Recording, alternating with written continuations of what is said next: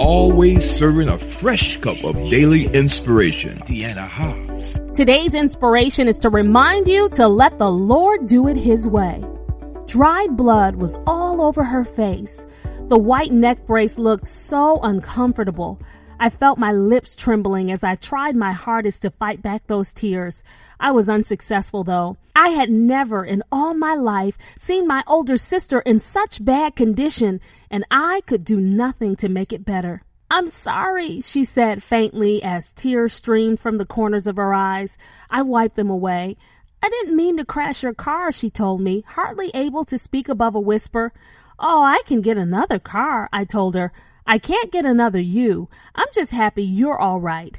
We cried together that day. There she was, banged up in the ER, and all she could think about was being sorry for wrecking my vehicle. It was a blue hatchback with a fairly beat-up body. There was no power steering, so I struggled to turn the wheel. Sometimes I would literally have to exit the vehicle and allow one of my brothers with much stronger arms than me to park it for me. It was that hard to turn. But it was also the very first car I ever bought. As a 20-year-old struggling to get through college, no matter how ugly anyone else thought it was, I was proud of that car. Well, the day that driver plowed into my sister, she had asked to borrow it and run some errands. "I'll be right back," she assured me.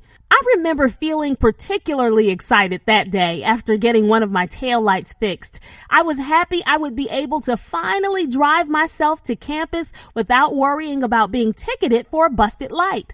When a knock on the door came from a cousin telling me my sister had been in an accident, I rushed to be by her side. As for the vehicle, it was completely totaled and couldn't be saved. Yet my joy over her survival was far greater than my sadness over losing a car I just bought a few months earlier. But what if I had been so focused on my car being wrecked that I couldn't appreciate God sparing my sister's life? In Mark chapter 3, verses 1 through 6, Jesus went into the synagogue where there was a man with a withered hand in need of healing. The Pharisees, enemies of Jesus, were lurking around just waiting to see if he would break the law by healing him on the Sabbath. You see, the Pharisees kept all these rules and traditions, and they tried to force everyone else to keep them too.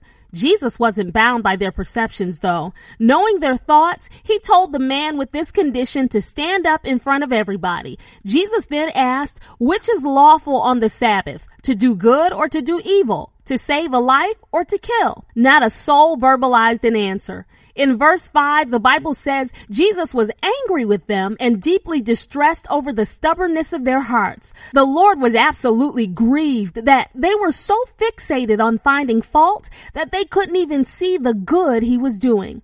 Despite the Pharisees' short-sightedness, Jesus told that man, "Stretch out your hand." At Jesus' command, the man stretched it out and his hand was completely restored. After such an amazing miracle, you would think the Pharisees would worship God and rejoice that this once afflicted man had received his deliverance, right? In the eyes of the Pharisees, however, the law was broken. That was all that mattered to them. They tried to stuff Jesus in a box to fit their mold. Here's what I want you to see. Because they obsessed over what they viewed as broken, they could not pay attention to what Jesus had in fact fixed.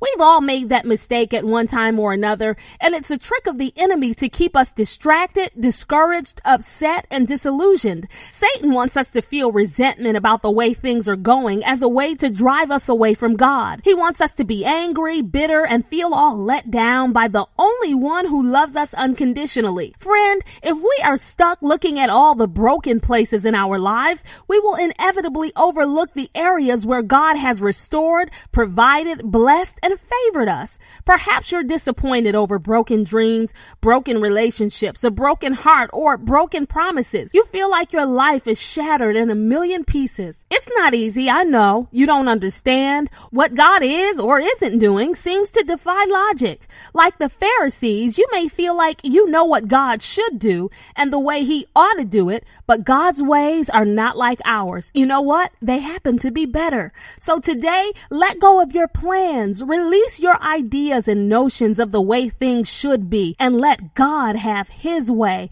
He'll bless you beyond what you can imagine. Let God out of that box you've built for him. Let him have control. He doesn't make mistakes. He wants to do good things in your life. He wants to make you fruitful and take you places you never thought you'd go. To help you let go of control, I'm stirring up a reminder into your cup of inspiration. It's found in Psalm 18:30 in the New International Version, which says, "As for God, his way is perfect. The Lord's word is flawless. He shields all who take refuge in him." I love that scripture. As you drink down the contents of your cup today, release your plans and allow God's plans to unfold. As you take your eyes off of what is broken, you'll see God mend and bring things together in your life. Hear the word of the Lord speak to you today according to Jeremiah 29:11 in the New International Version. "For I know the plans I have for you, declares the Lord. Plans to prosper you and not to harm you.